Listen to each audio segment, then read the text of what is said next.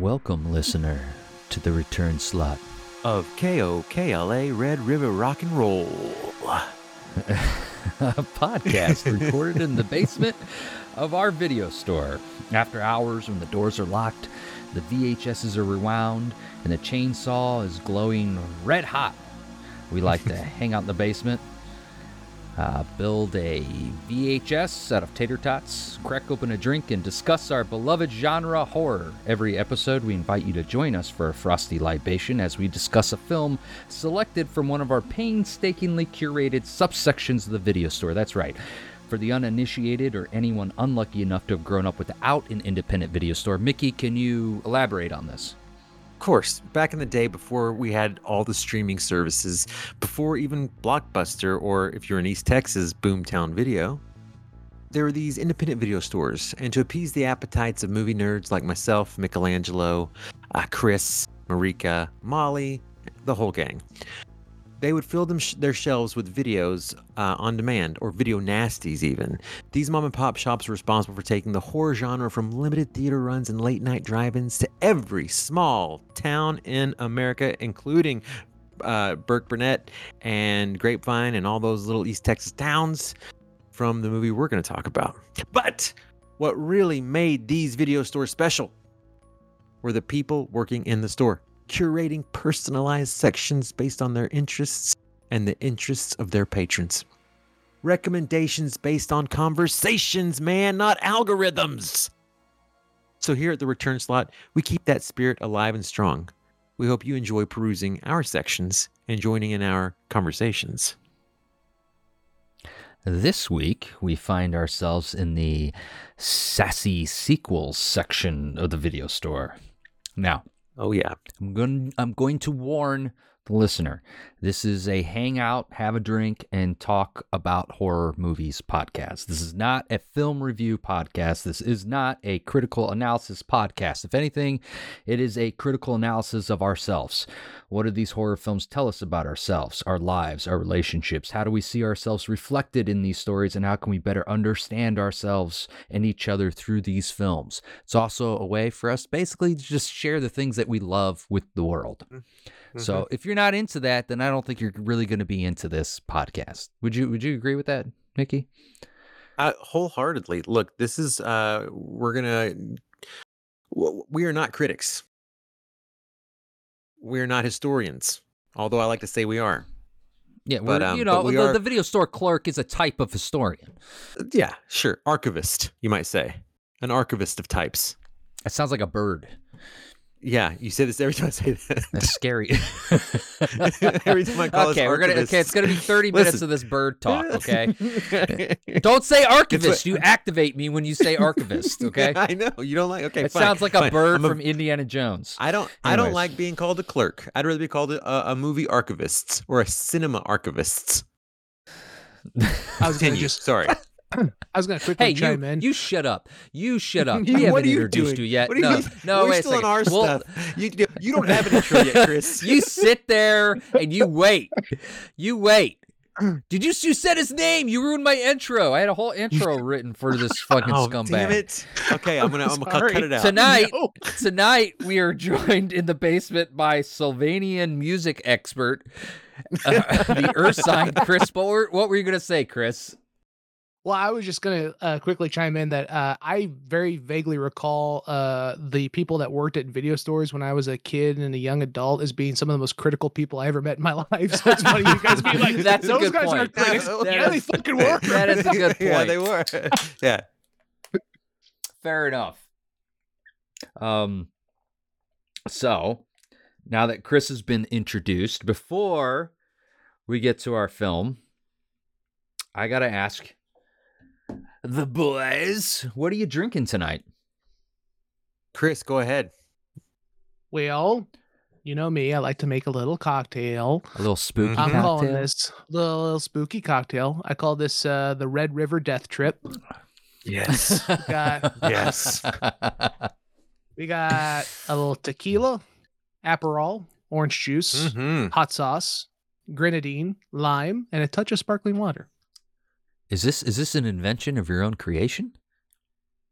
I mean, they always are. I mean, it's kind of a play on like a few different things. Like, it's a little bit of like a ranch water, a little bit of touch of a margarita, touch of an Aperol spritz. Kind of a handful of things thrown in together. How is that? I gotta have an Aperol. I gotta try that.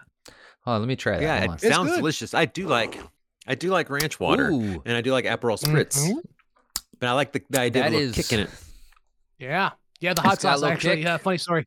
I have a hot sauce that when I was in Mexico I bought that I never cracked open, and I decided that it was appropriate to throw it in there, and I totally threw way too much in there. So every time I'm taking a sip, it's just like it's got feeling some kick. the back of my throat off a little bit. It's I'm definitely like that's gonna activate your ulcers, Michelangelo.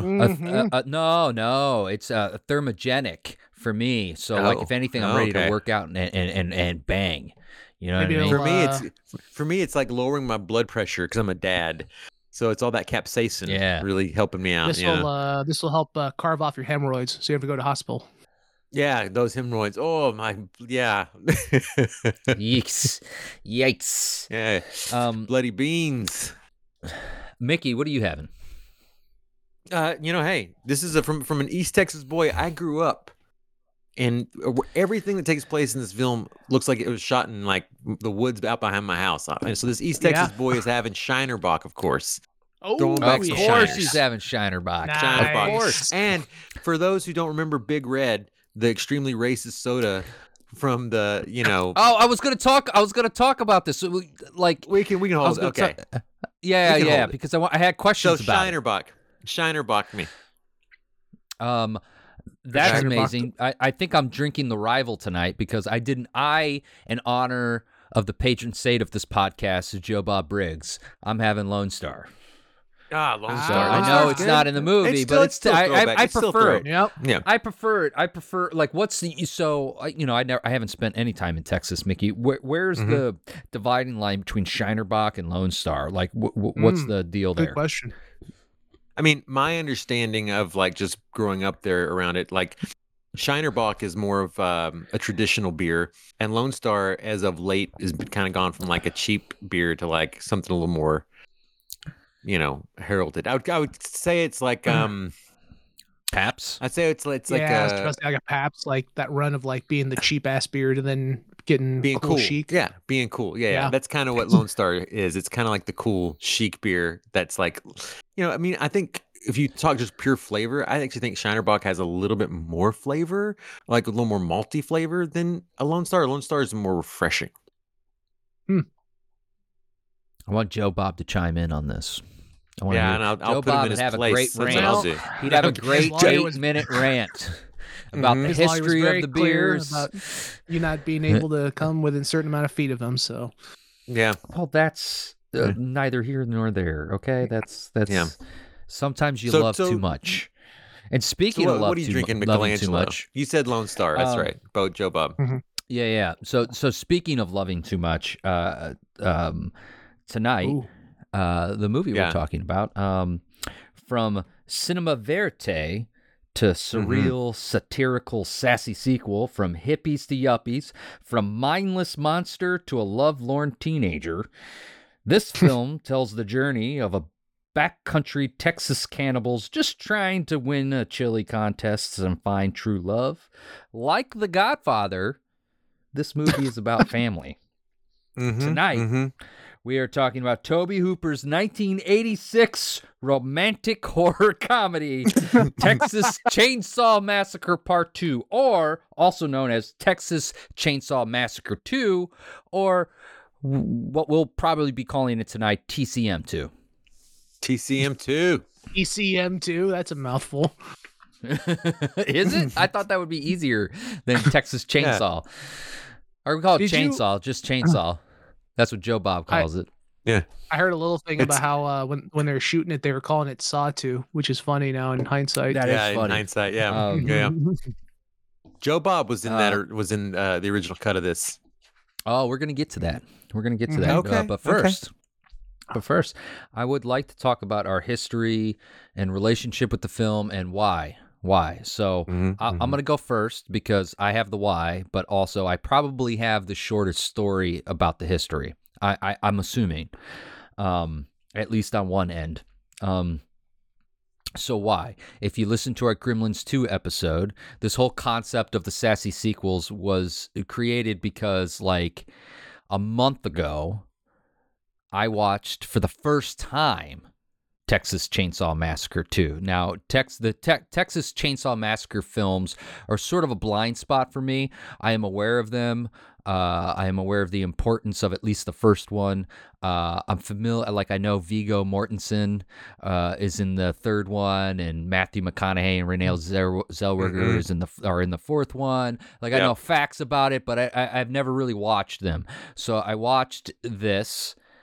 And I was just blown. I think I called both of you that night or the next morning, and just like, where has this movie been? I had no idea that it was such a wild swing for the sequel of this. I had no idea it was like this hilarious and absurd and satirical and just like, and also just like truly terrifying at moments. I loved it so much I had to talk about it, and I was like, what section of the video store is this in? And it's, of course, it's Sassy Sequels, you know. So that's sort of the why and my history with it. Chris, what's your history and relationship with Texas Chainsaw 2? I mean, I kind of hate it. Like, I mean, I not hate the film, but I kind of hate the fact that it's like, I feel like I say a lot of the same kind of story. You know what I mean? Like, but introduction was Monster Vision. You know, that was like the introduction Joe Bob. to it. It was Joe Bob, you know, and like, you know, that type of thing. And then like, it was one of those things like, you know, saw part of it edited, was confused. Like if I was like, if it was like the edit. How old were you? Oh, I'm going to say 14, probably. Okay. Somewhere in that range. So like it's 14, you're in Kansas, you're watching Monster Vision by yourself? Oh, yeah. Oh, yeah. By yourself, late at night? Yeah. I mean, like, you know, I don't know, 10 o'clock, 11 o'clock. The Monster Vision wasn't like a super late night show back in the day. But like, but the point was like, I was confused if it was really supposed to be that like comedic or if it was, because sometimes some films just come off that way in the editing process when they try to make it for basic cable. So then, you know, a handful of, you know, months or years, whatever it was later, watching it all the way through and then being incredibly entertained by it, you know, for obviously how comedic and how silly, especially for that age. I took a lot of joy in horror films, but also too, I really took a joy in the comedic horror films because, you know, it's like, it's one of those things too, that the fear factor sets into you a little bit more than when you're an adult. So then it helps take that edge off. You know what I mean? Whenever you got something to laugh at and then be a little like the next second, you know? So, yeah. But yeah,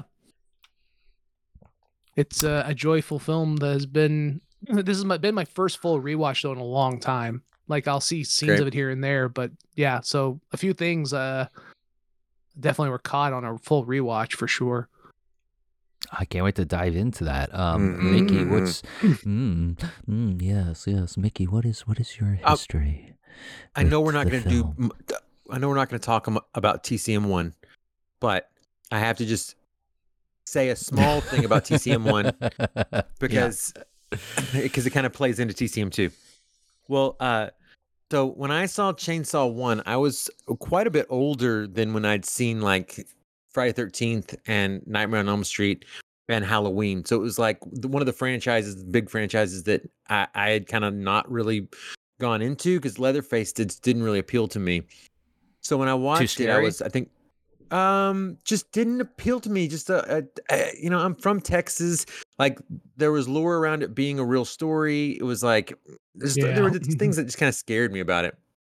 And the first Texas Chainsaw Massacre, when I saw it the first time, actually like scared the piss out of me, to be honest. It was like I had already even seen 14, 15, and I had already seen like Nightmare on Elm Street. It's because those had a certain polish to them that was different than the Texas Chainsaw Massacre, and the sweatiness, and it felt like it was like down the road from me in West Texas. I lived in Lubbock for a minute too, which is West Texas.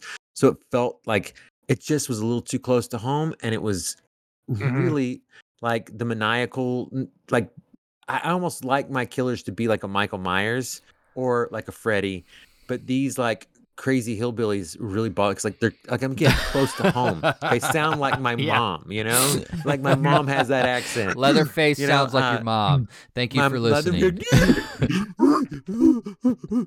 but so that's TCM1. So then I totally shunned off Texas Chainsaw Massacre as a series.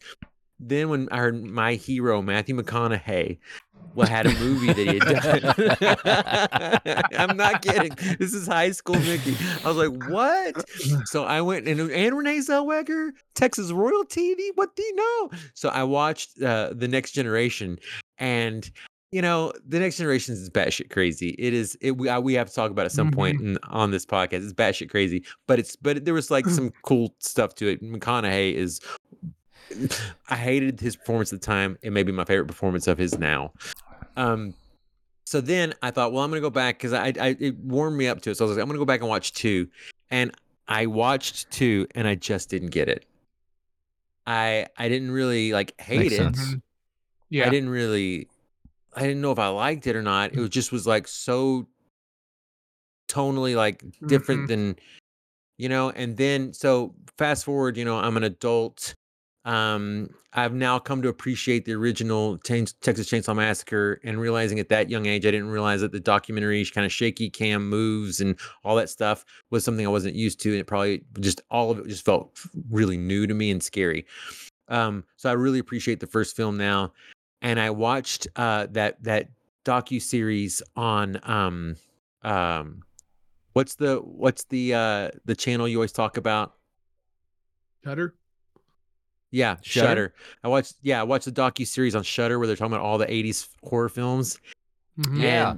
And they mention this one, and they talk about how wonderful it is. And so I revisited it 2 years ago, maybe the beginning of the pandemic, because I knew the new Texas Chainsaw Massacre was going to come out soon. So I was like, I'm just going to throw it on and check it out. You know, and I watched it again because all these people had said it was great, and I really got a kick out of it. Still didn't love it, but I was like, this is good. It's good.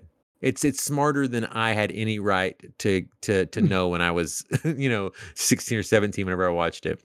Then when you told me that you had just watched it and we were talking about it, I was like, well, I'm gonna go watch it right now. So then I watched it 4 weeks ago in New York City before coming having dinner with you the next night. And I wanted so bad. No, we were having dinner together. I know, it was like we wanted to talk about it so bad. I was like, I was like, save it all. I gotta save it all. I gotta save it all. You know, but there are things in this movie that exist outside of the movie itself that are just flashpoints of my childhood. Because I grew up in East Texas, and this particular weekend where this takes place is like, it is as big as, you know, any holiday in Texas. That was actually one of the things. I totally did not remember that this is Red River Shootout weekend. The and Red that River being Shootout, a part of the plot. That totally was missed on me before. Yeah. I was like, oh shit, that's huge. Yeah. And well, I grew up at University of Texas. Like, I mean, in Texas, you're either an Aggie or you're a Longhorn. And I grew up a Longhorn. You know, yep. Hook. Oh no! Chris just gave me he gave me the hook 'em horns, and then quickly drove it down to where the horns are pointed to the ground. For anybody who loves college football, you know the horns are either loved or hated. There's no in between. There's no like they're okay. No, you either love them or hate them. I used to have a Santa Claus dressed up like a University of Texas Longhorns football player, and it was like 17 feet tall, and I would put it in my front yard when I lived in Arkansas because everybody around there is Razorback fans. Oh sure, yeah. Just so that my that's a big Santa deal. would be in his University of Texas Longhorns uniform with his sack of goodies for the Arkansas kids. Oh man, I'm surprised you didn't get egged or anything. I got egged all the time. I was constantly getting like death threats. Like people threw like, and this is Arkansas. People threw dead ducks in my yard. Yeah. Oh shit. Oh my god. Oh, I hope they were already dead. Oh my gosh. They were good eating. You ate I'm them. kidding. That's like a Sawyer. See, a lot like a Sawyer, of you ate the flesh. A lot of the Texas in me is going to come out. When we were watching this today, I put it back on today to watch it for a little bit. Molly said, "Oh my God, if people have not met your mom, Stretch her accent is just like your mother. Really? I'm like, I know. Oh, really? I said, Whoa, yes, your mom just my got mom real talks hot like to me. Stretch. Oh No, boy. no, Oh boy. stop. Oh yeah. Stop it. No. Stop it. She's got them legs. She got them What? No. screams. Oh yeah. No, accent. Just accent. Will your Just mom accent. reenact the ice bin scene The ice with bucket with the Stretch and soda Leatherface spraying all over my With mom's Big body, Red? and you're gonna be Leatherface in that scene. No, I'm gonna be Stretch. She's gonna be Leatherface. Oh, I'm all for this. It's yes. a reverse. It's Yeah, I like it. progressive. I like it. I like it's not that. chauvinistic. We're gonna get to that. I do want to get through. Like, are you finished? I'm with, done. with your hit. That was okay. it. Yeah. I do want to just get through like a couple of things before we dive into talking about the movie. Just a little context for it. I watched some documentaries. They're fantastic, and the writer. I don't have his name in front of me right now. I'm sorry, but the writer basically wrote the first draft in 3 months, and then they had a month to put together a crew, find locations, and build the sets. And the deal was made in February, and they wrapped in July. They were editing during shooting, which was very uncommon during that time, and it was released in August. Now, it was rewritten during the entire shoot because Canon cut the budget by $1 million the Sunday before the Monday that they started shooting. They had like a late night meeting. Fucking nuts. All right. The final draft Do we know why? was written. I'm just going to get through this real quick, like broad strokes. Okay. So final draft was written on June 28th. The film wrapped July 4th. 3 crews shooting simultaneously. Filmmakers did not compromise on what they wanted to make. They just figured that they would make it work despite the limitations that were subtly put on them. Canon sees a cut of the film. They do not get it. Where are the monsters? Where are the monsters? We want to see the monsters. They took it and they created their own edit, but apparently the filmmakers and the writer are not bitter about it. They were ultimately happy that it exists, stating that people don't usually get to make movies. And in reference to its critical response when it came out, the world was very small still, so the noise of disappointment had no real effect on us because we knew what we had done, according to the writer. So a little context. Yeah, I know. I mean, it was at least profitable. I know it didn't make a lot of money, but I think it made its money back in a little extra. I think not like $4 million. It made half of its budget, I think, in opening, which is not what the whole deal Canon made with Tobe Hooper didn't work out.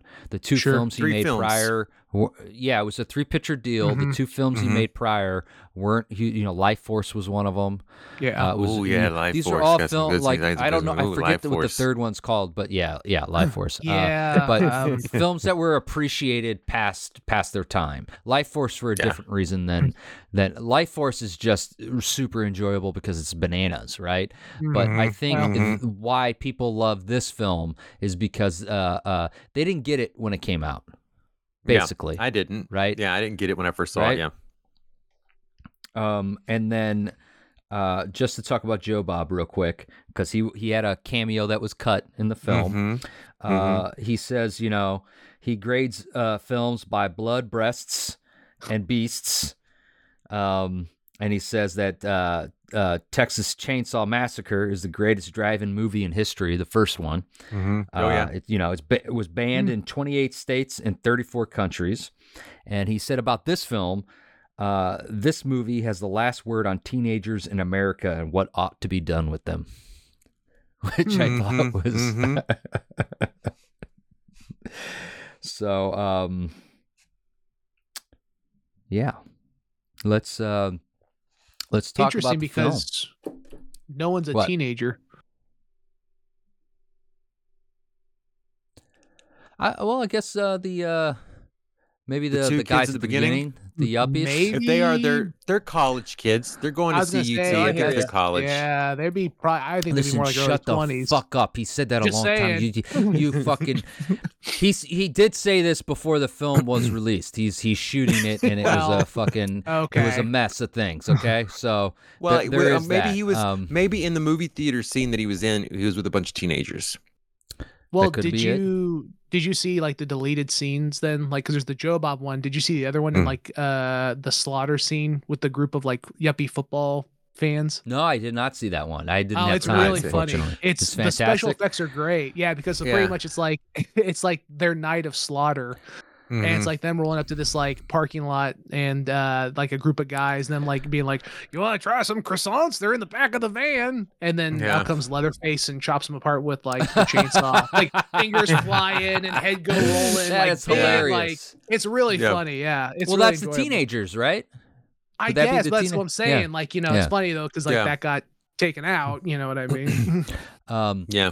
And then last piece of business, 95, a bootleg VHS edition of the film circulates among video dealers and collectors at the Fangoria convention in New York City. 98, the film gets an official release on VHS by MGM. 2000, we get a DVD release. 2006, we get a second DVD release from MGM called the Gruesome Edition, which features commentary and documentaries.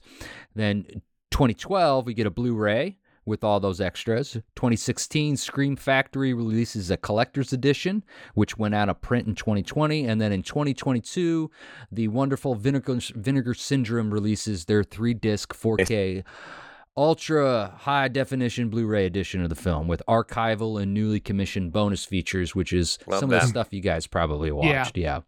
I read, and I was wondering if you could read the same thing, that it technically wasn't rated up until all the way like 98. Whenever, because before they pretty much when it went to rating, it was gonna be an X, so they just rolled with unrated on theatrical release. Yeah, and then that's the didn't way to actually go. release an R cut until like 1998 or something like that, which like that's crazy. Yeah. That makes So they sense. waited that makes long. sense. Yeah. Yeah. So this Cool, we did it. one Okay, last well, thing. The writer Thanks, everybody. All right, We're guys. done. We're done. the writer right before this, he writes Paris, Texas, which wins the Palme No shit. d'Or. Palme d'Or. d'Or Yeah. Palme d'Or. at Cannes, and Yeah. he gets told, okay, you're on a serious list of serious Hollywood screenwriters. Yeah. So, and I'm quoting him right now. His response to all of this, all these accolades was, "How do I get myself off the map of serious Hollywood screenwriters?" So he takes this job. Yeah. Writing That's great. this like John Hughes spoofing Texas, because how do you top the original, Well, right? That's what Toby Hooper does. It's like, okay, I said what I had to say. I'm not going to do a John Carpenter thing where like I'm going to try to continue this story and like come up with things that I'm not happy with. He just goes 12 years later. He just goes and does something completely different with it. Right. Chris, will you want to say something? I see it on I your was gonna face. say, two things, I guess. Where did his career go from there? Like, like where he, I did not follow the writer and his kind of credits. I didn't so say I'm either. kind of fascinated. He continued to write. He doesn't have a huge credit list, but he continued to write thereafter. And he just seems like one of the guys who's like, I want to enjoy life. I was able to do that through writing.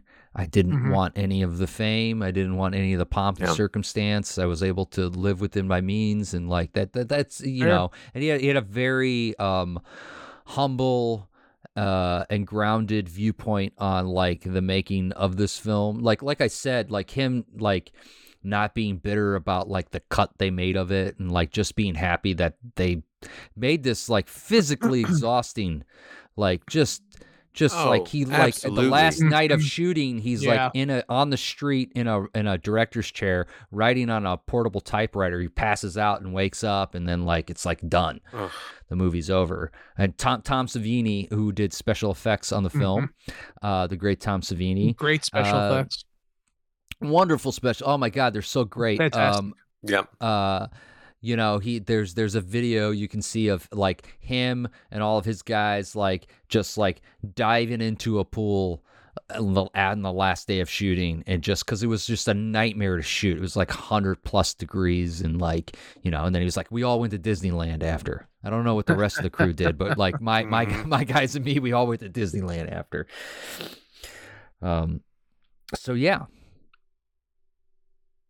Stretch. We were talking about Stretch. I love Stretch. I'm surprised that she's not on my radar before this, and that she's not on the list of like greatest scream queens or final girls, or like it vacillates between like strong female protagonists and not, you know what I mean? Like there are scenes where she does have like a lot of agency and she's a badass, and there are other scenes where she's kind of a victim. But like I fucking loved her in this. I thought she was amazing. Her scream was too much for me. Like it was a lot. It's just it's too much of it, and that's not on her. Yeah. You know what I mean? It's nothing against her. I think she was doing what, like, she was doing what they wanted. Yeah, it's just too much of her yelling, screaming. You know what I mean? Like she talks about the language of screams, and like how they created like 5 or 6 different languages of screams within the story of the film to express like what she's going through. And I picked up on it, but I do see what you're saying, and I get it. But like that's what they wanted. I also thought that was part of. I thought that might have been part of the joke, right? It's like, you know, sure, you want scream queens. Oh, this is gonna be the screamiest queen ever, because they have her screaming. Like in the last 30 minutes of this film, she is nothing but screams. God. Yeah, but I think that's hilarious, though. And no, so do I. That's why I think it's intentional, because like, and they also have that rat noise underneath her screams. Like every time like when she's at the table, they cut back to her and she's like, "Oh no, no!" And you get a little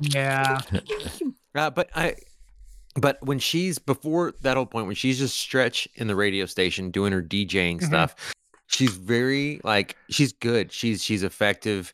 She's natural. She's a good actress in the first half of this film, and the second half she's screaming a lot, so it's hard to know, like, you know. But I even Molly and I had that conversation. We're like, she's good. She's got chops. She's got some good scenes in the second half, like where she's like, I don't think this is going to work out. You know? No, she's great. No, she's great all the way through. I'm saying it's like a lot of the second half is her just screaming and being the final girl, you know. But the first half, it's like she's got more agency. She's fighting back. She's always fighting back. I'm not trying to say it changes, but it's not apples. I'm not trying to make a comparison of the second half, first half. I just want to say that as an actress, she's very believable, very good, and she's worthy of carrying this film. Did you guys read that thing about how he says that she's played Stretch in 3 different films?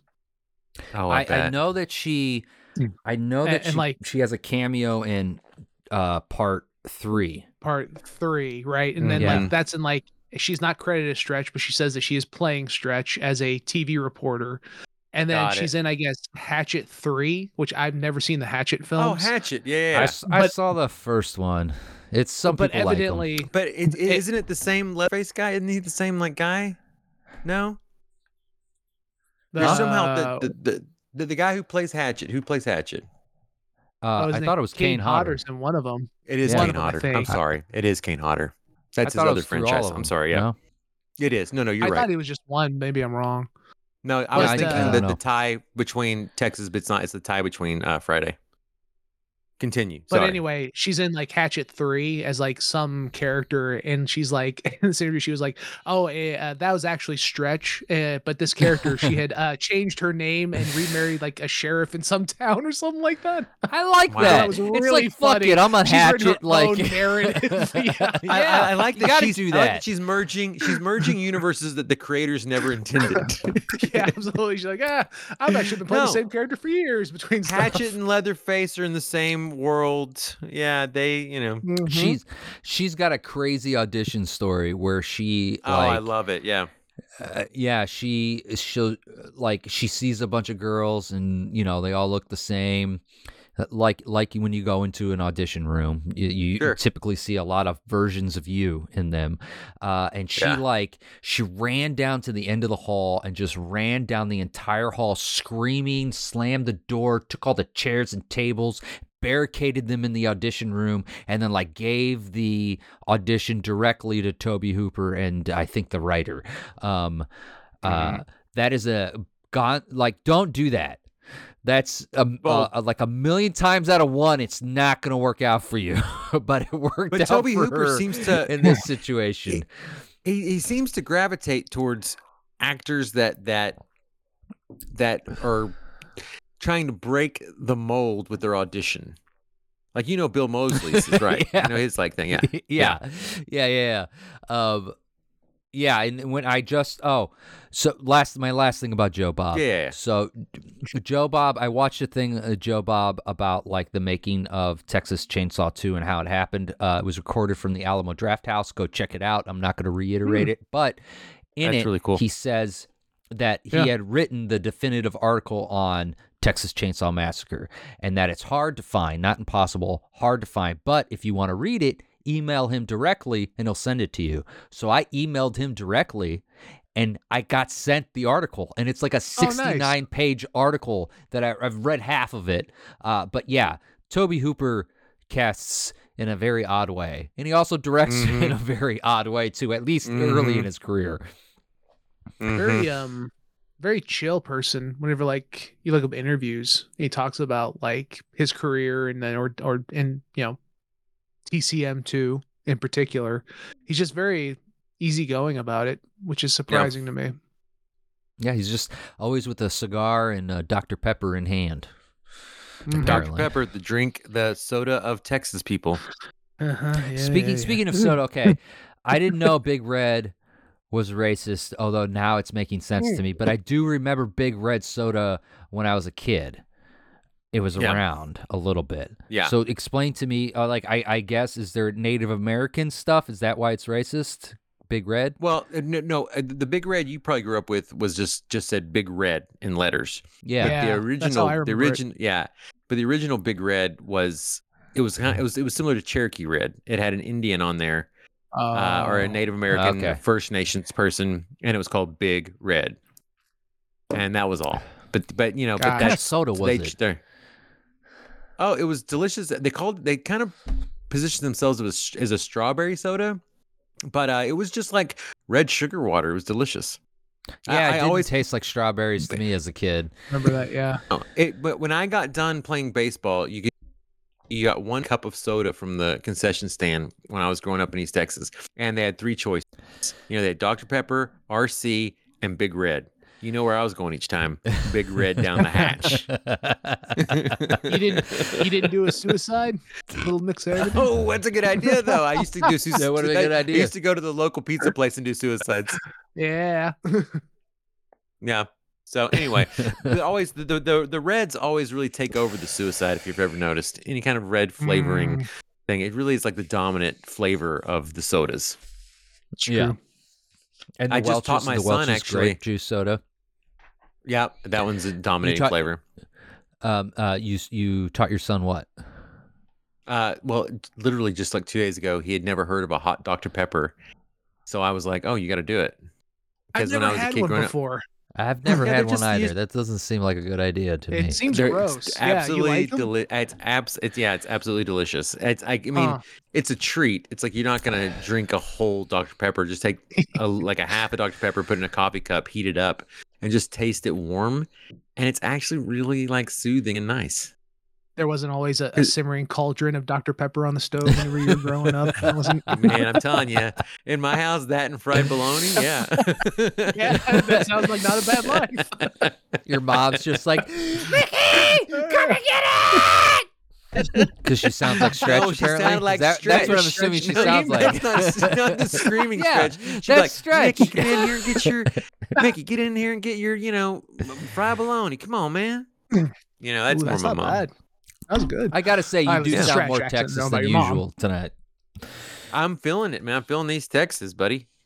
Nice. That's Stretch's accent is a little more akin to like Matthew McConaughey because he's from Longview, which is just right outside it. I mean, it's 2 hours outside of Dallas, so they have a similar sound. And I think she even mentions she grew up. I can't remember the town, but it's Toby Hooper's from Austin, so he knows he knows the Texas stuff, right? So it's very authentic, that whole part of it. Because I told Molly, I was like, if you didn't grow up in East Texas or you weren't around people from East Texas all the time, you would think that this is like an exaggeration of a Southern accent or of Texas people. That this movie, the things it does exaggerate is not Texas. What is it exaggerating? What do you mean? You said the things it's exaggerating is not Texas. Right, like in the movie, the things that they exaggerate, like exaggerating. Okay, like, so like, you mean like the making tone? a kill. Okay, gotcha. Or like Gotcha. making the humor more exaggerated. I'm saying the Texas Right, is okay. not something that they're like playing up. No, Texas that is, isn't a absurd, It's surrealist, satirical not- place. No. Well, it's not, but it's not like a ham-fisted version, like someone from Chicago or New York trying to write what Texans are, in which everyone has Yeah. probably like Yeah. ridiculous 10-gallon hats, Yeah. and it's like, Or like a white that person's straight never been guy there. writing a screenplay about transgendered people. No comment. I've you go to these, you see these things, and it's like, who wrote this? It's like, oh, someone who has no idea what it's like to be this type of person. Interesting. Yeah. Yeah. What's with the reaction, Chris? What is? you just took it so serious. Like we I get it. just Yeah, like, you're a good okay. person, Michelangelo. You're a good person. No. Nobody's questioning No, it. You're no, a good person. No, We get I'm it. agreeing with what you're saying. No, I'm giving you an I example. We know. I saw an opportunity to make you feel awkward about a statement, and I went for it, and I feel no shame or guilt That's- about it. I don't know why Same, I'm friends with same. you. Jesus. Yeah, but no, but So. the whole. So, do you guys know what the Red River Shootout is, or I think they call it the Red River Rivalry? I know Chris does. Showdown now I because don't. you can't say Okay. shoot anymore. Yeah, You can't say shootout. Well, yeah. so for the listener who doesn't know, and for Michelangelo, so like the opening of this movie is all building up to the weekend of the Texas State Fair.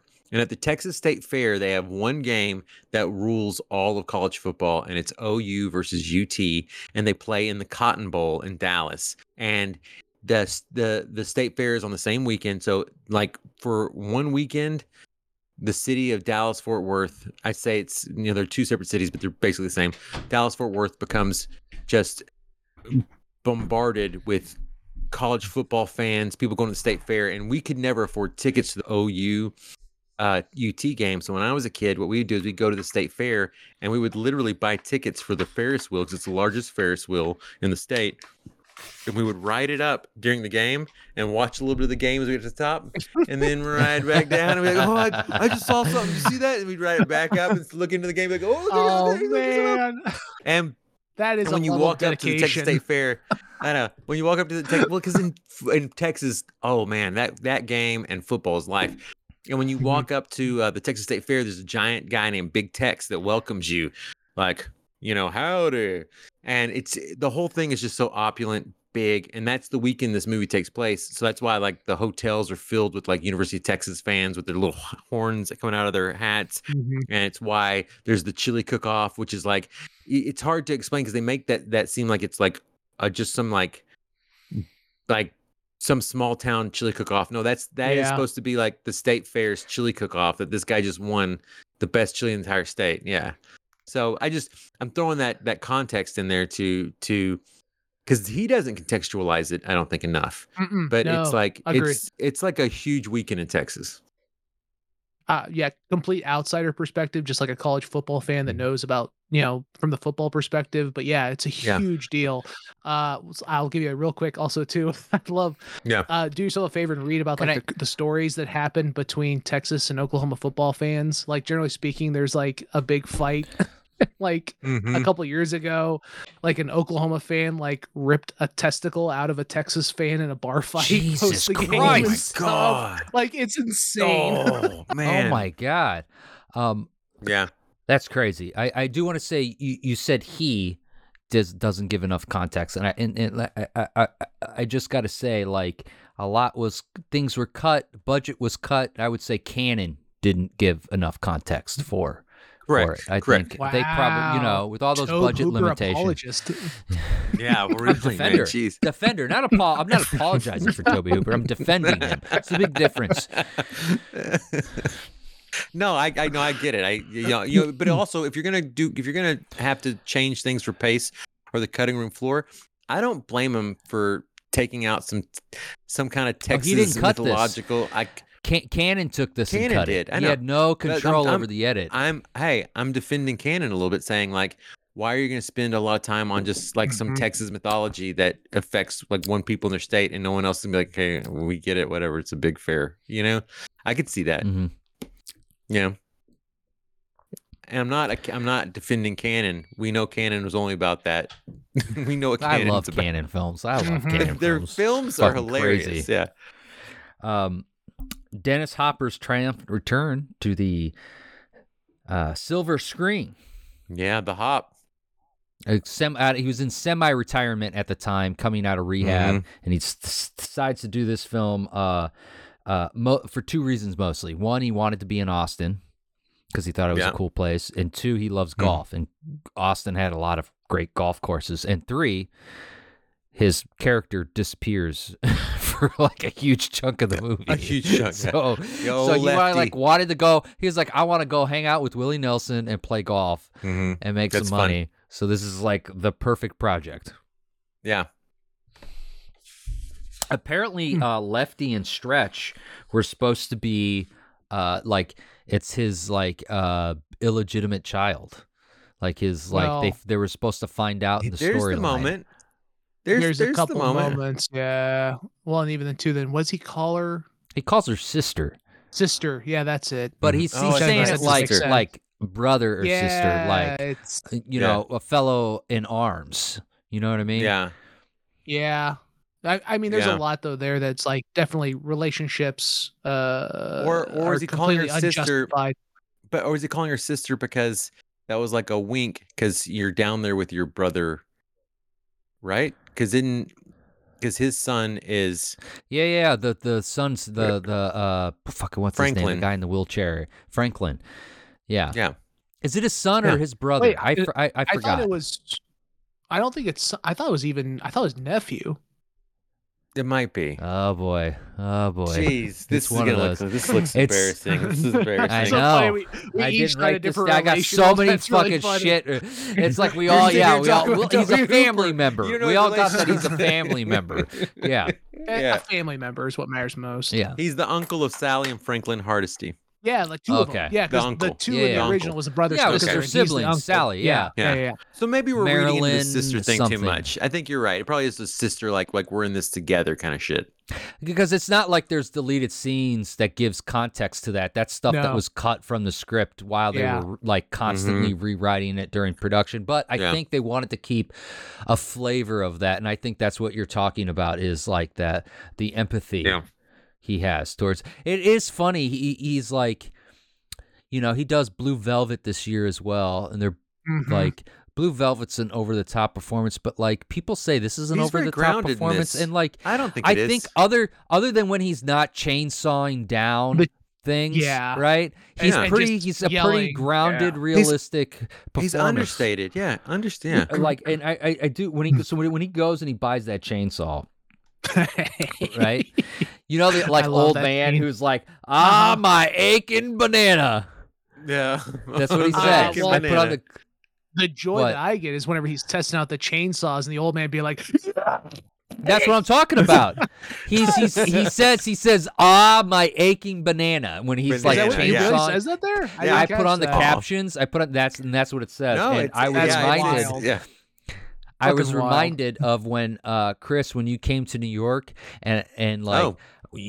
there was a cookie shop that opened up in my neighborhood, and you like I didn't have the cookie, but Chris sat down and I watched Chris eat this cookie, and I felt I was Aw. like that old man where I was like cheering Your him aching on. And I was like, banana. yeah, Aching my banana. aching banana. Like, is he saying like, my dick's getting so hard Yes. from like how awesome this is? No.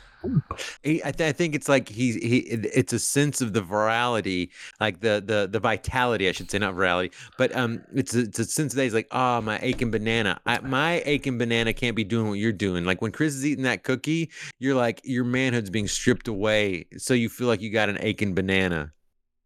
Did you feel like when I was eating that giant, delicious chocolate chip cookie that your manhood was being drained away, Michelangelo? No, I felt like it was being revitalized. Oh, okay. Really? Okay, good. You Yeah, were I got vicariously the living through his satis- cookie eating. Well, I got the satisfaction of eating this decadent cookie while keeping my six-pack. You know? Yeah, I get it. One cookie is not going to ruin your whatever. Yeah, it's not going to.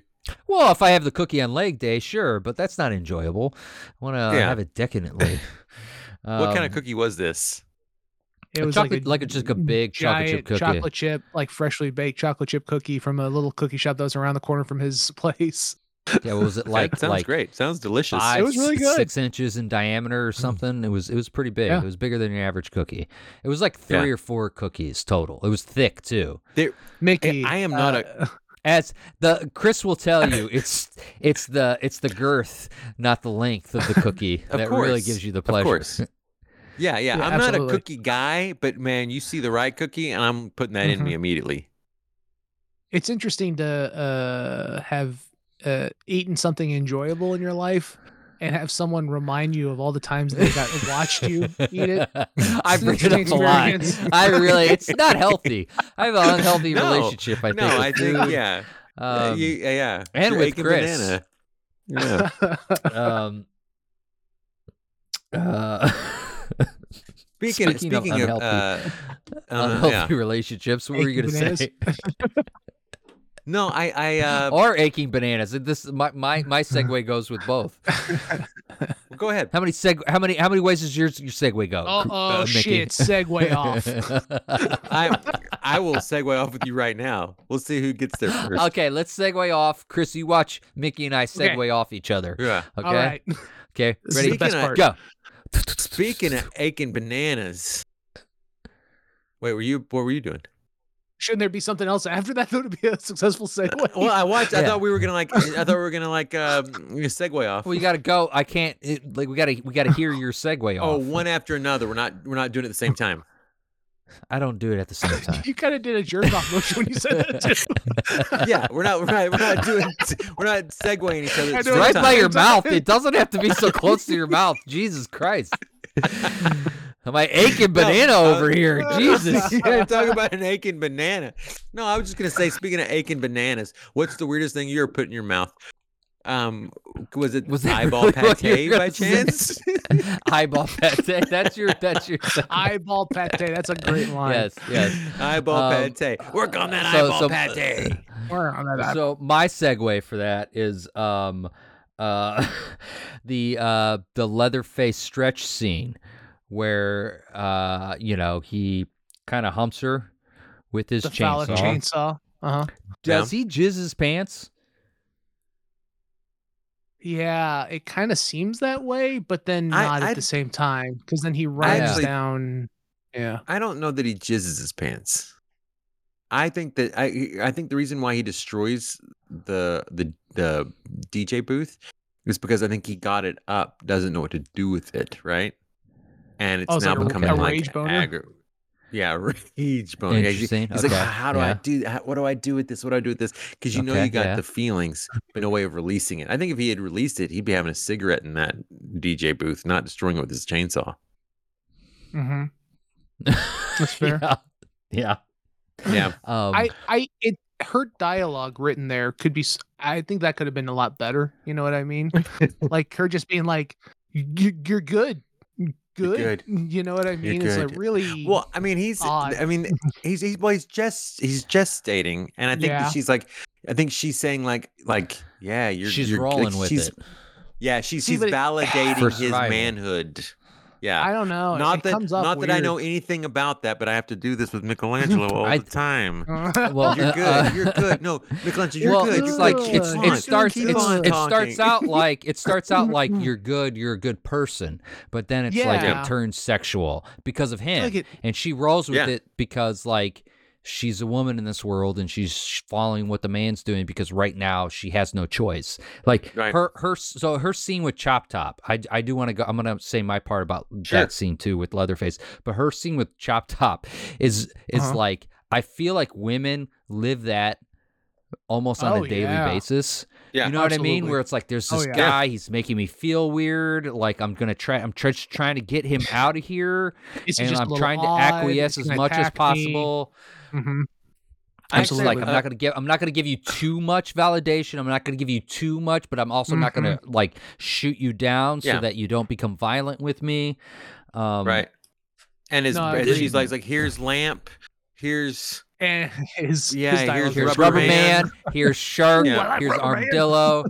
There's the door. There's the door. Come on, man, get out. What a great jump scare! It's also great. in that scene. Great. But also, I wanted to mention something because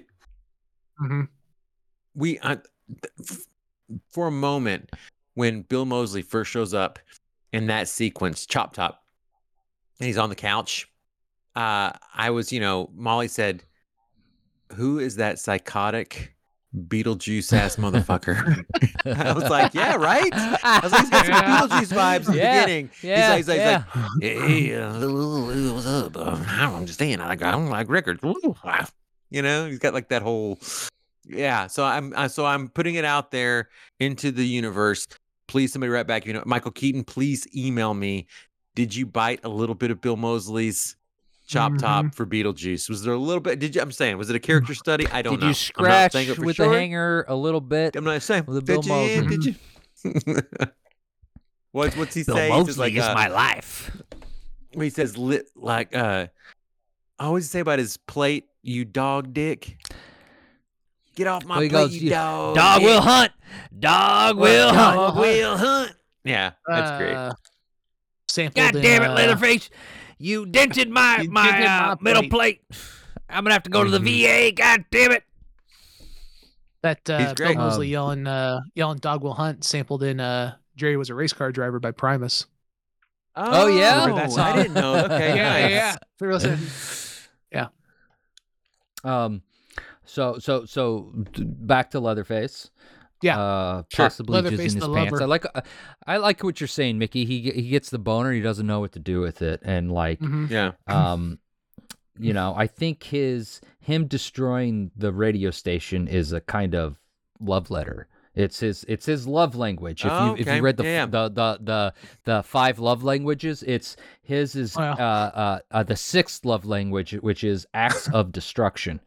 Gotcha. Okay, gotcha. I haven't read that. I think you're joking, right? That's not a thing that they've got a 6th that's acts of destruction, right? No. Oh, okay. I thought you mean serious person. It's 5 love languages, and the 6th one for this film is acts of destruction. That's Leatherface's.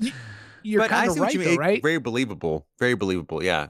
Well, it's like pubescent, like boys who like throw rocks at girls they like, right? Punch a girl because you like her. She's cute. Yeah. That's what I'm getting for. I think it's a great metaphor. You trip her and shove her down the stairs because you think she's pretty. Yes. I think it's a great metaphor Mickey. for Mickey. You're about to admit to crime. Stop. I broke something out, and I'm trying to say it. You guys won't let me say it. Sorry, go ahead. You're good. Ahead. You're so. Oh, you're so good. I think it's a great metaphor for how men behave in courtship of women. Basically, what you guys are saying. Yes, when he's destroying everything and he's like humping the air with the chainsaw, and he's like, "That's good, right? Right?" And she's like, "Yeah, yeah." And it's like, despite like my evolution and maturity as a gentleman, despite me like trying to grow and learn and like learn poetry and literature and wanting to be a more sensitive and caring lover. Like there's still like the lizard brain of me that like totally like understands what he's doing and like, yeah, like hump and destroy. Yes, that's yes, you know. Mind you, I am not saying that I am connecting with the He's connecting with unconsented Leatherface. chainsaw humping. But like Maybe it was I get better that. when we were cutting you off earlier. Okay. I'm That's not. typical Chris. I'm trying to make myself vulnerable, and Chris makes it awkward. Chris does, not my words. But you know what I'm saying, Mickey? Chris, go upstairs. Chris, Mickey, you know what I'm saying? Like, it's like that. It's like the dumb man, caveman, lizard brain part of your brain that's like, yeah, smash. Yeah. You impressed? Yeah.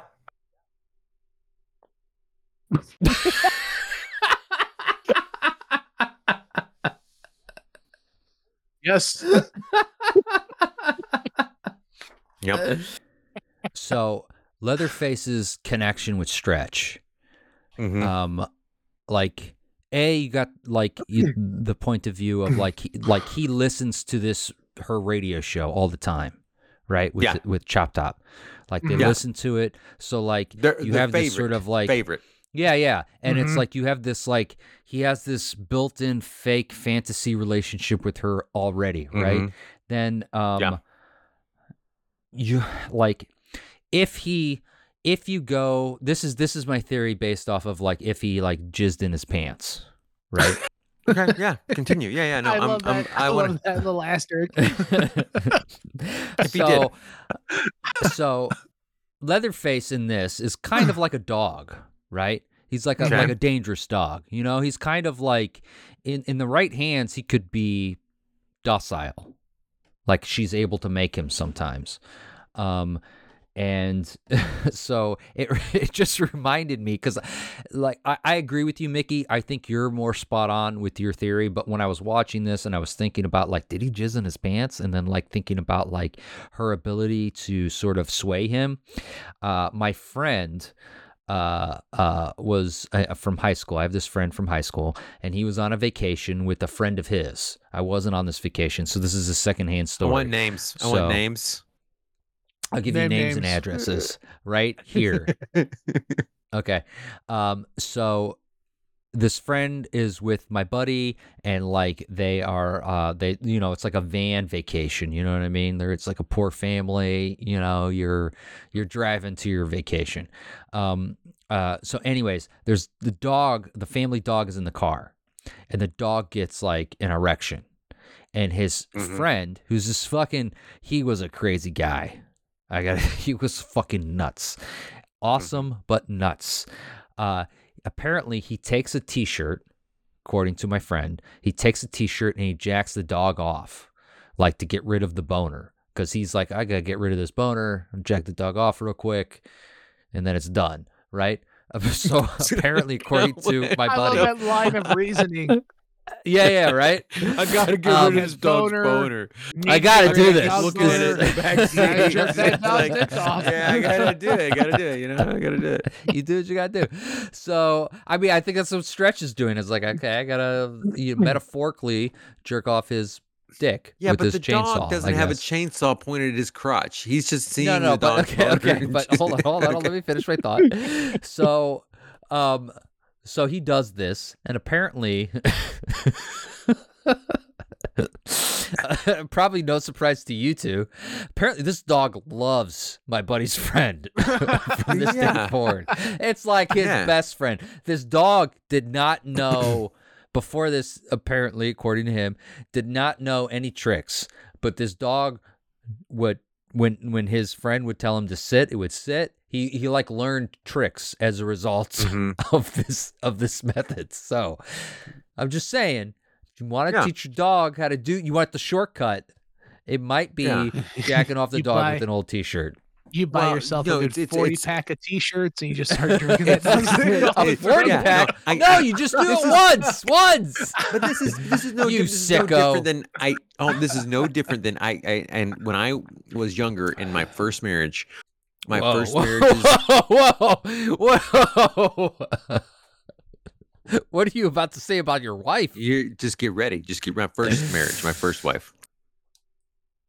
She was told by some of her girlfriends that in order and she was very transparent. We talked pretty openly about things. Just didn't get along. But she was told by a bunch of girlfriends, she was like, if you really want to control your guy, just make sure he's happily pleased in that way. Just make sure that, and he'll do whatever you tell him to. So I don't think it's like unique to that dog. I don't think it's like I think it's I think it's part of experience. Yeah. So can I tell you one last male experience thing that's gross? Is it about jacking somebody off? Kind of. It's so okay. I'm well is deep. As well as deep. You have so many masturbation so anyways, stories. listen. So I was living in Chicago. Some things failed for me, and I'm living back home in Kansas City. And I'm out, and I'm not drinking at this time in my life. But I'm out with some of my brother's friends. I'm not gonna say which brother. It was one of my crazy brothers, and I'm talking to one of his friends, and he's like, "You know what you do when you want to control your woman? To make her know she fucked up." And I was like, "Please tell me what."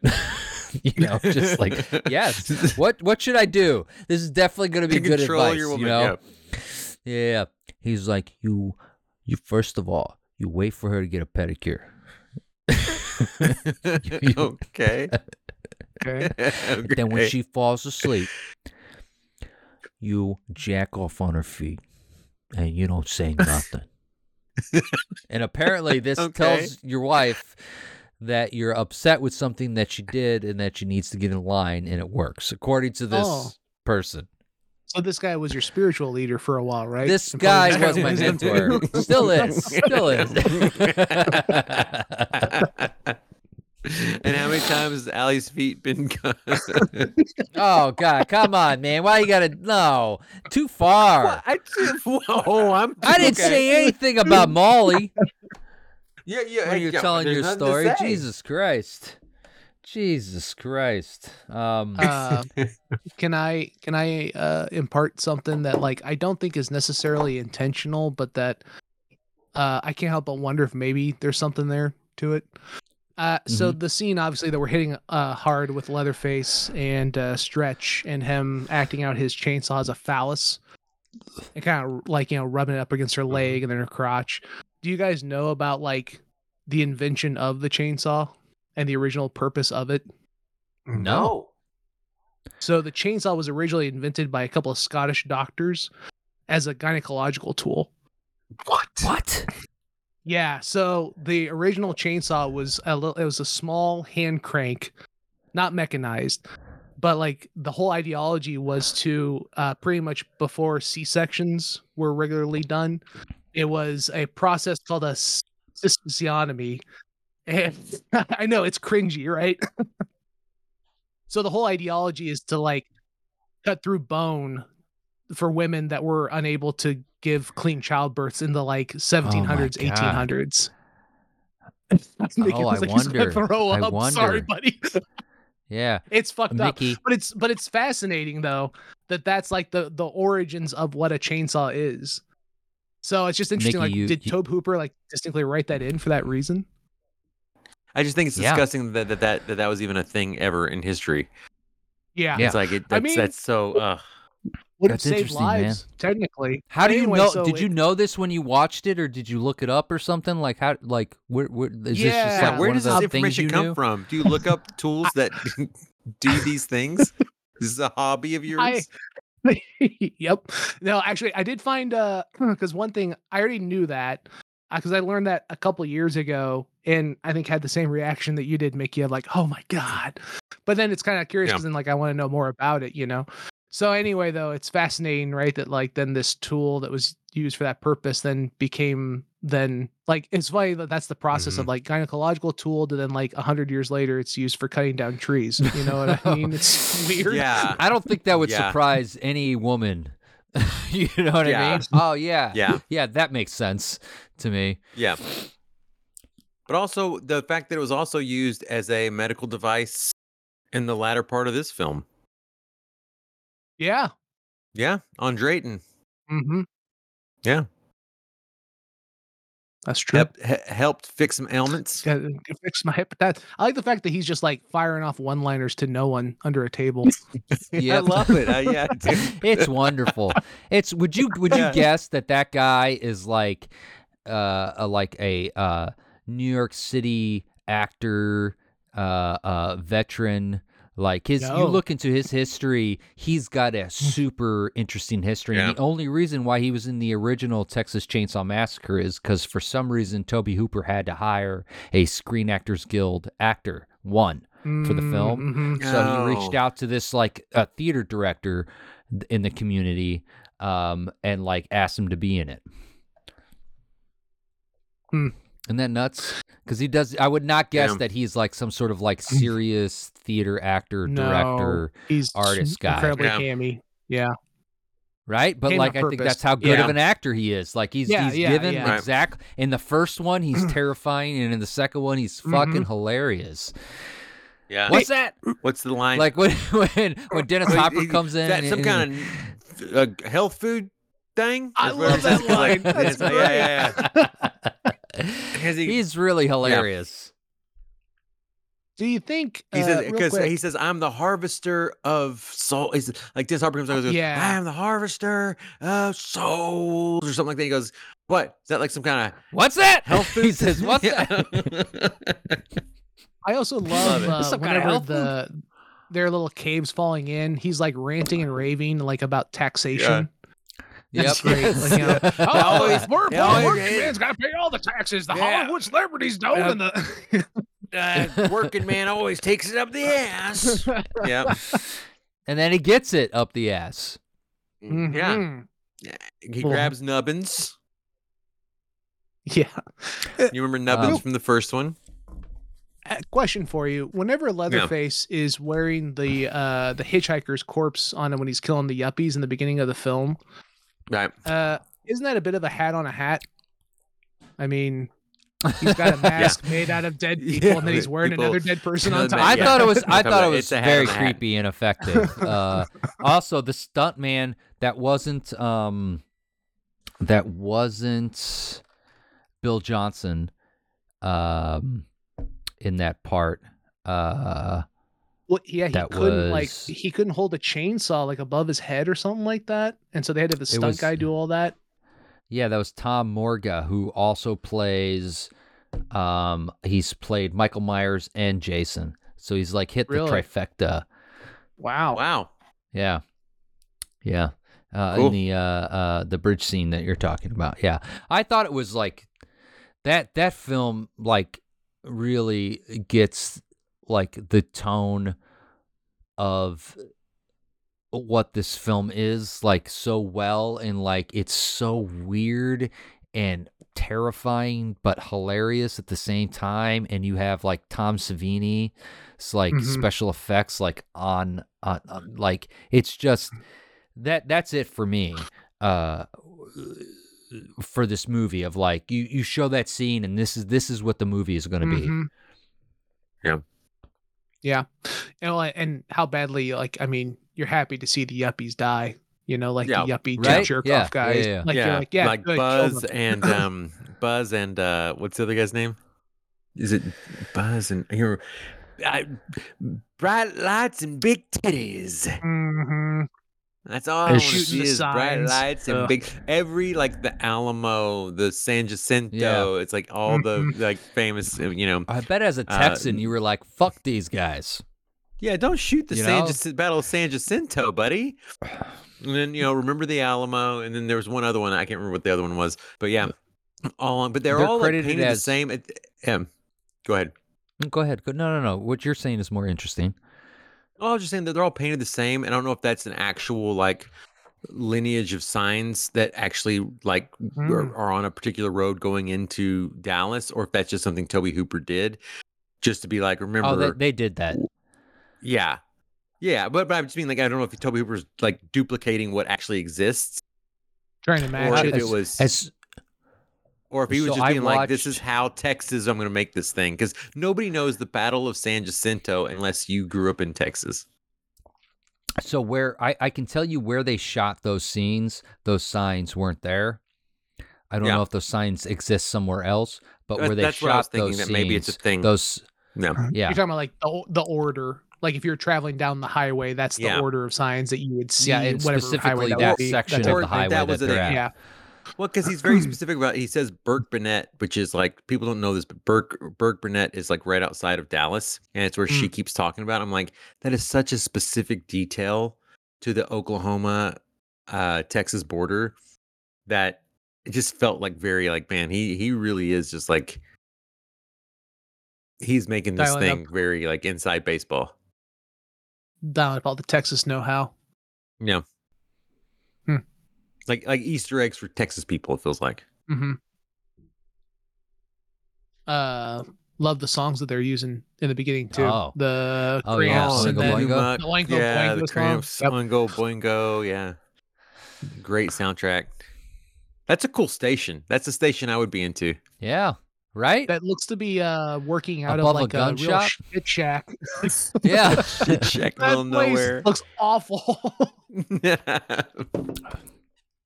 It's in the heart of like that area, though. Yeah. Doesn't seem It's like it deep from in the the shot. heart. Yeah.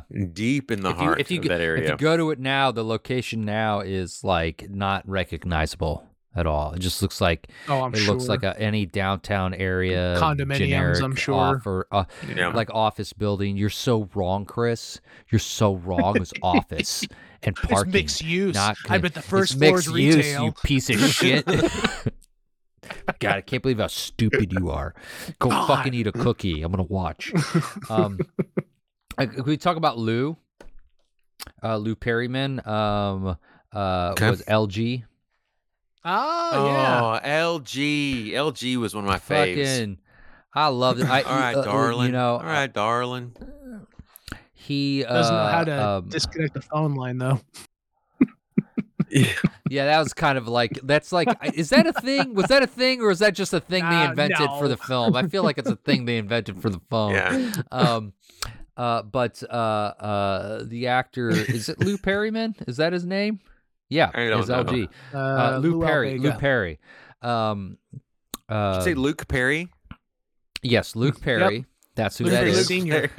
His greatest role to played date. LG. Yeah, big character actor Luke no, Perry. but Lou Perry was a camera operator on Texas Chainsaw, and then plays LG in the sequel. And he was like, I'm gonna play this like Paul Newman in HUD. Yeah. Like he the way he carries it, he's like, I'm gonna carry myself and give like silhouettes as if I am Paul Newman in HUD. But I hawk loogies. Yeah. And also, it's funny because you think about Paul. Okay, so Paul Newman's this gorgeous, charming actor, right? And he plays HUD. Gorgeous, yeah. And people, I think it's a common misconception that people are like, HUD is cool. And it's like, no, HUD is a fucking loser. Yeah. HUD's Paul a Newman's- scumbag. HUD is not the hero of the movie at all. Anyways, I thought it was really funny. They was like, I'm gonna play this like I'm HUD. Yeah. But I Yeah. hawk loogies. No, I get it. No, I this is the misconception of a lot of films that I watched growing up. It's like these guys that you end up like being like, he's cool, you know? But that makes sense for LG. That LG would think HUD is cool. Oh, HUD is yeah. And I want to be like Yeah. HUD. Oh, absolutely. Yeah. I guess kind of along those lines, I have a bit of a controversial take. no. Leatherface is a pretty shitty butcher. Yeah, Who? agreed. Oh, yeah. Leatherface is a Shitty shitty butcher. I mean, LG's still alive. He's cutting him off, I mean, you got to cut that guy, Yeah. you kill it, you got to drain it. He's doing a terrible job. Just awful. Agreed.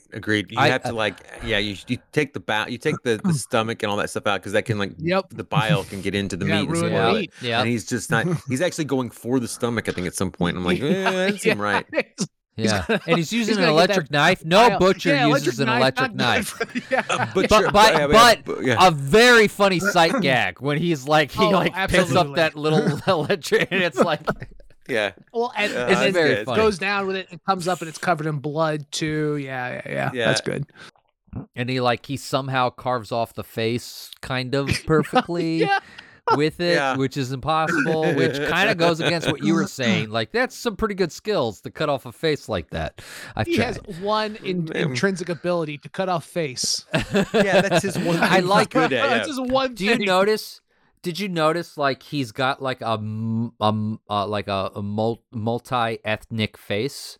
Yeah. Like he's Yeah. got like He's he's got got some like a sections that are- darker yeah. face Yeah. on I think it's the left-hand corner, but it's like it's also all fucking cockeyed and wrong. It looks like Yeah. on the bottom left, it's the upper right part of a face that's down there. It's a line. fucking crazy. It's fucking Yeah. Tom Savini. Like when I watched this for the first time, not too long ago, it's like I see Tom Savini, and whenever I see Tom Savini's name, it's just like okay, I can. It's like I know some like really fantastic things are about to happen. This could be a You're in piece of good shit, hands. but I'm going to enjoy the gags in this. Like Oh, yeah. he's fucking great. He's Oh, yeah. great, and this was during like his like wonderful creative time where he was like doing a lot of really cool stuff. No, 100% agree. Love him. Love him. Love Tom Savini. You want to have Tom Savini Best. over an ice bucket of soda, and you just saw in that bucket, spraying him with soda juice. As he's That's what eating. you want. That's where yeah. you want to be. He's Yeah. eating the As he's biggest, eating- freshest cookie you've ever seen in your The life. big- Yep. Raw, just a tube. He's eating a tube of Toll House raw cookie Oh, yeah. dough. Just like Oh, man. really deep throating it. Yeah, man. Yeah. Oh wow. Oh, boy. Mickey, you know Tom Savini, right? You're like So a neighbor. I've met him. Yeah. Do you think Yeah. he'd do that for us on the podcast? At this point in his Eat a life, cookie. eat a cookie. No, yeah, I deep could get him to eat throat a a cookie. tub of Toll House raw cookie dough. Deep throat. Yeah, I think. Okay. I could probably convince him of that. Uh-huh. Yeah. We'll have him on. Yeah, We'll record it. Because that one time we met at a horror con, and I told him how big a fan I was. He was gonna be like, "Sure, yeah, I'll do that for you." Tell him I love Martin. yeah, yeah. Martin's great. He'll get it. He's great in Martin.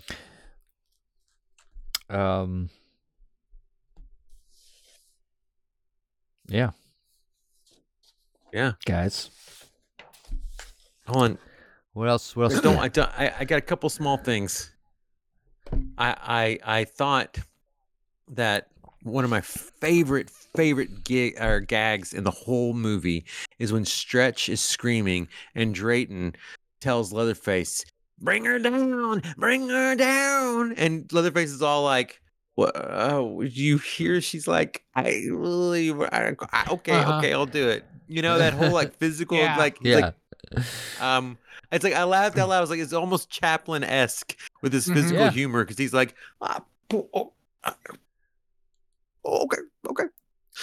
Yeah, And then, it was good. I wish the audience should be seeing this. I'll put this on somewhere on Instagram. Me But recreating it's Leatherface's. he's like what's his face from Breakfast Club. Goonies, Breakfast Club. Breakfast Club. Breakfast Club? Okay.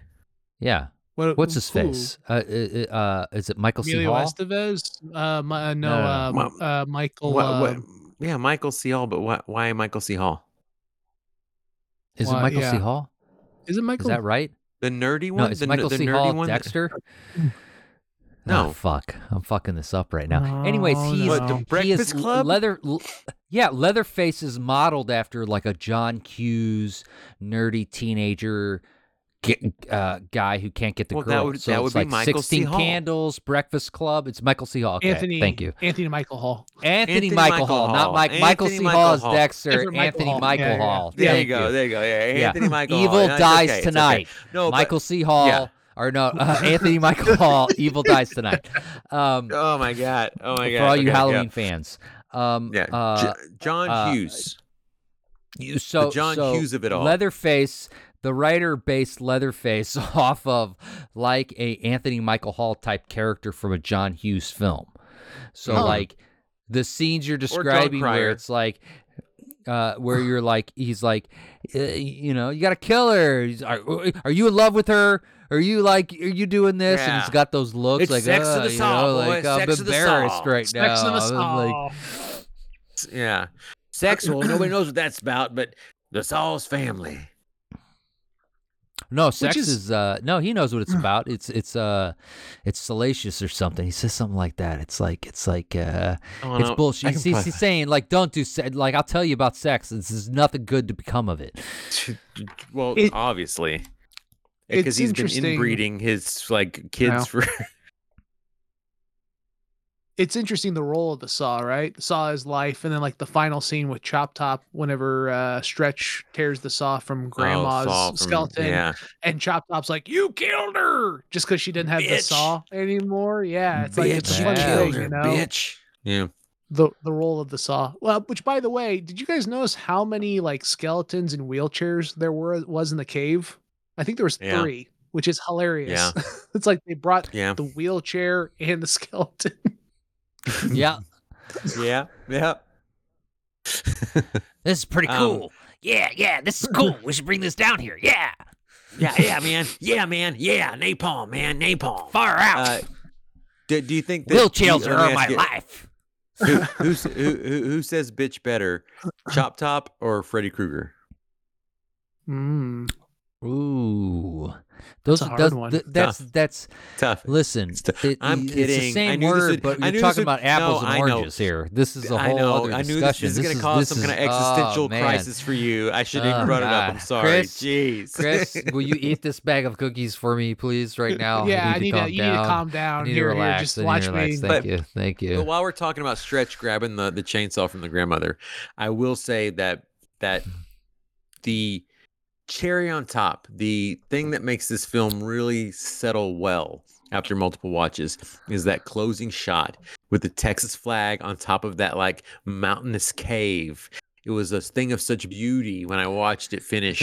I was like, this is so good. This is so good. A woman losing her mind, throwing a chainsaw all around, but the Texas flag is above her. Yeah. And a highway She's behind got that, her. She's kind of got that like barbarian Amazon cave woman look to her. She's got chainsaw swinging it above her head. Primitive. She's looking hot. And then you got the flag just flying on top of that It does. that very flaccid, that very phallic symbol, the mountain just steeped up real hard up top like that. Oh, I was turned on, man. I was like, yeah, this movie's great. It's a very Frank Franzetta type of image, who was famous for all the illustrations of Conan the Barbarian. Conan the Barbarian, yep. Yeah, I agreed. It was very, it was hot. I mean, it goes without saying, but you gotta call it out. I think it beats a family of crazed inbreds with a whole bunch of chainsaws. A gun, any gun. It's just a gun. And it is. You're in Texas, state, and no one seems to. Well, unless you're a yuppie, then that gun's not gonna work. But so let's explore. Why does Dennis Hopper not have a gun? Yeah, well, because it's not as cool as Bandolero chainsaws, obviously. Yeah. He's got to kill the enemy with the enemy's tool. Yeah. You know what I mean? He can't, it'd be too easy. It's the same reason why he, for no reason, puts this, innocent woman in harm's way constantly. Yeah. Throughout the movie. He's really an inept, self-righteous, quote unquote hero. Yeah. He's not our hero. Stretch is our hero for sure. Yeah. Absolutely. Well, she's the one making altruistic uh, choices in service of something outside of herself that seems to be good. To that point, I don't know if you came across it in anything but like the scene whenever Stretch goes to his hotel room, Dennis Hopper's hotel room after the newspaper thing, he kind of Dennis Hopper looks like shit.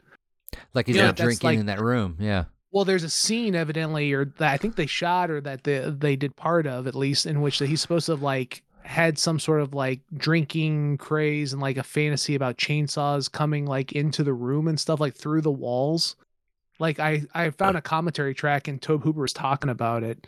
So I was like, that kind of makes sense why he looks like such shit there, and kind of explains that a little bit better.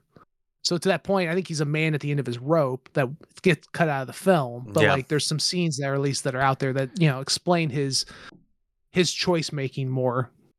Yeah. And I like, without that scene being there, I get that he's going through something.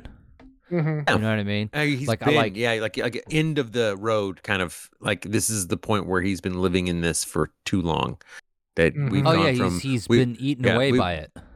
We've gone from vindication to now you are obsessive. You are this is your personality. I also told Molly when we were watching, I said, next year for Halloween, I'm going as Lefty and you're going as Ash.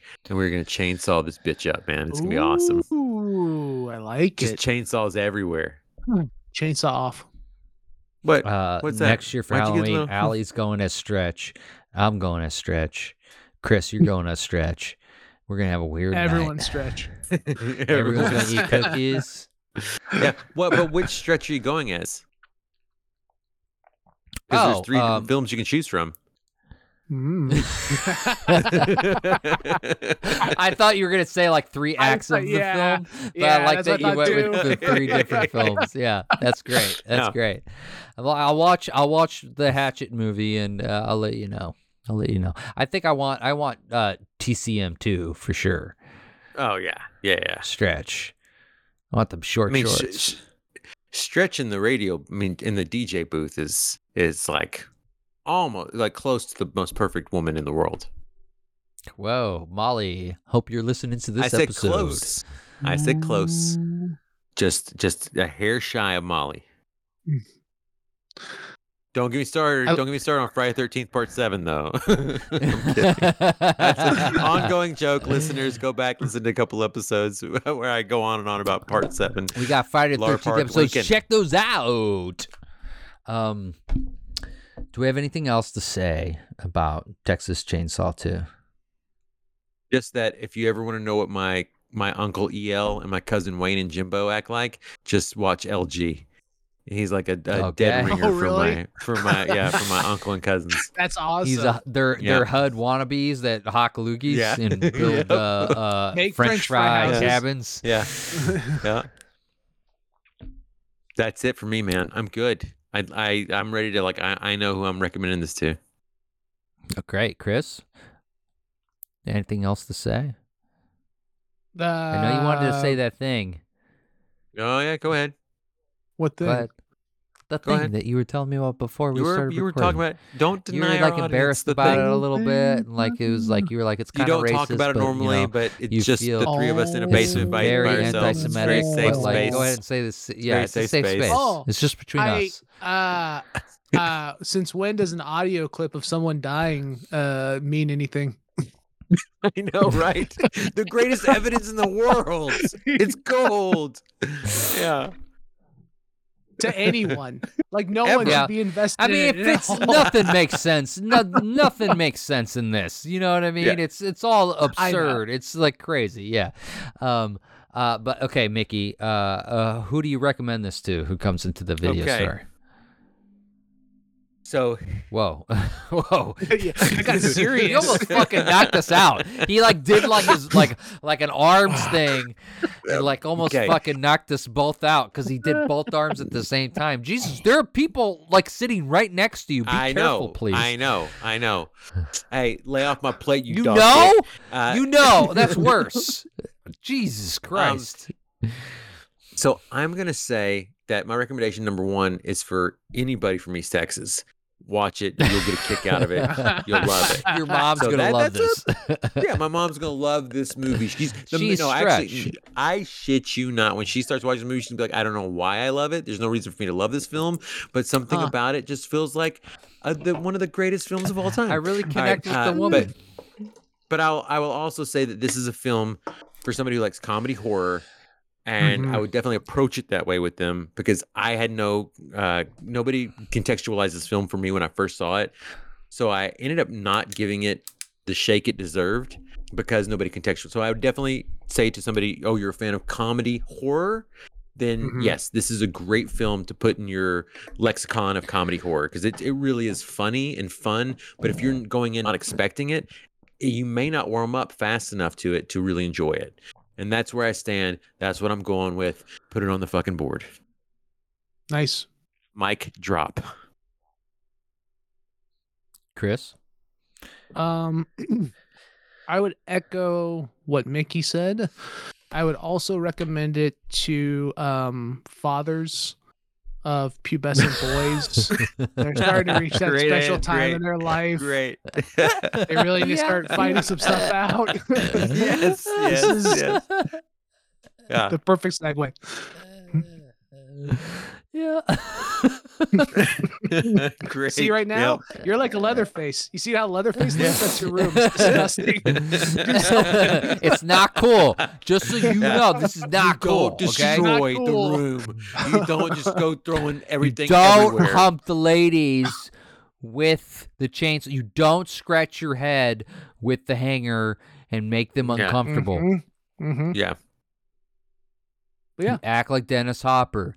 You drink too much in the hotel room. Yeah. You You buy a disappear for bunch long of stretches of time. You chainsaws. use them as bait. Yeah.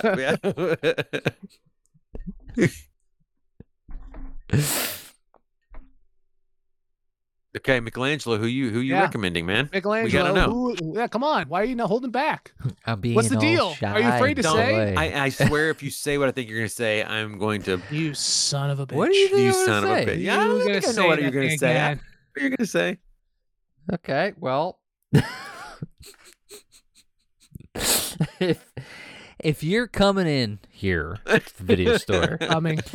and you're renting Army of Darkness for like Okay. the 60th time, and I go, hey, have you seen Texas Chainsaw Massacre 2? And you say no, you need to watch this. This is I think if your humor's aligned with like Evil Dead 2 or Army of Darkness, I think this is probably a movie you're going to enjoy. You're going to get it. You're going to get it. I would also echo what both of you guys said as well. There you go. So Did you also know? this kind of hold on. Also, this kind of goes in like I say this a lot, but it's like if you don't like this movie, then like I don't know why you're coming to our video store. You know what I mean? That's what I thought you were I don't gonna say. always say The it. thing is, I don't I always don't- say I don't it. mind- Fucking film, man. I don't a lot of mind the them. sentiment. I don't mind the sentiment, but the thing is, like, we are gonna get down to like the 10 people that are allowed in the store, you know, and we can't survive on that. We can't survive on it, but it makes the job a whole lot easier.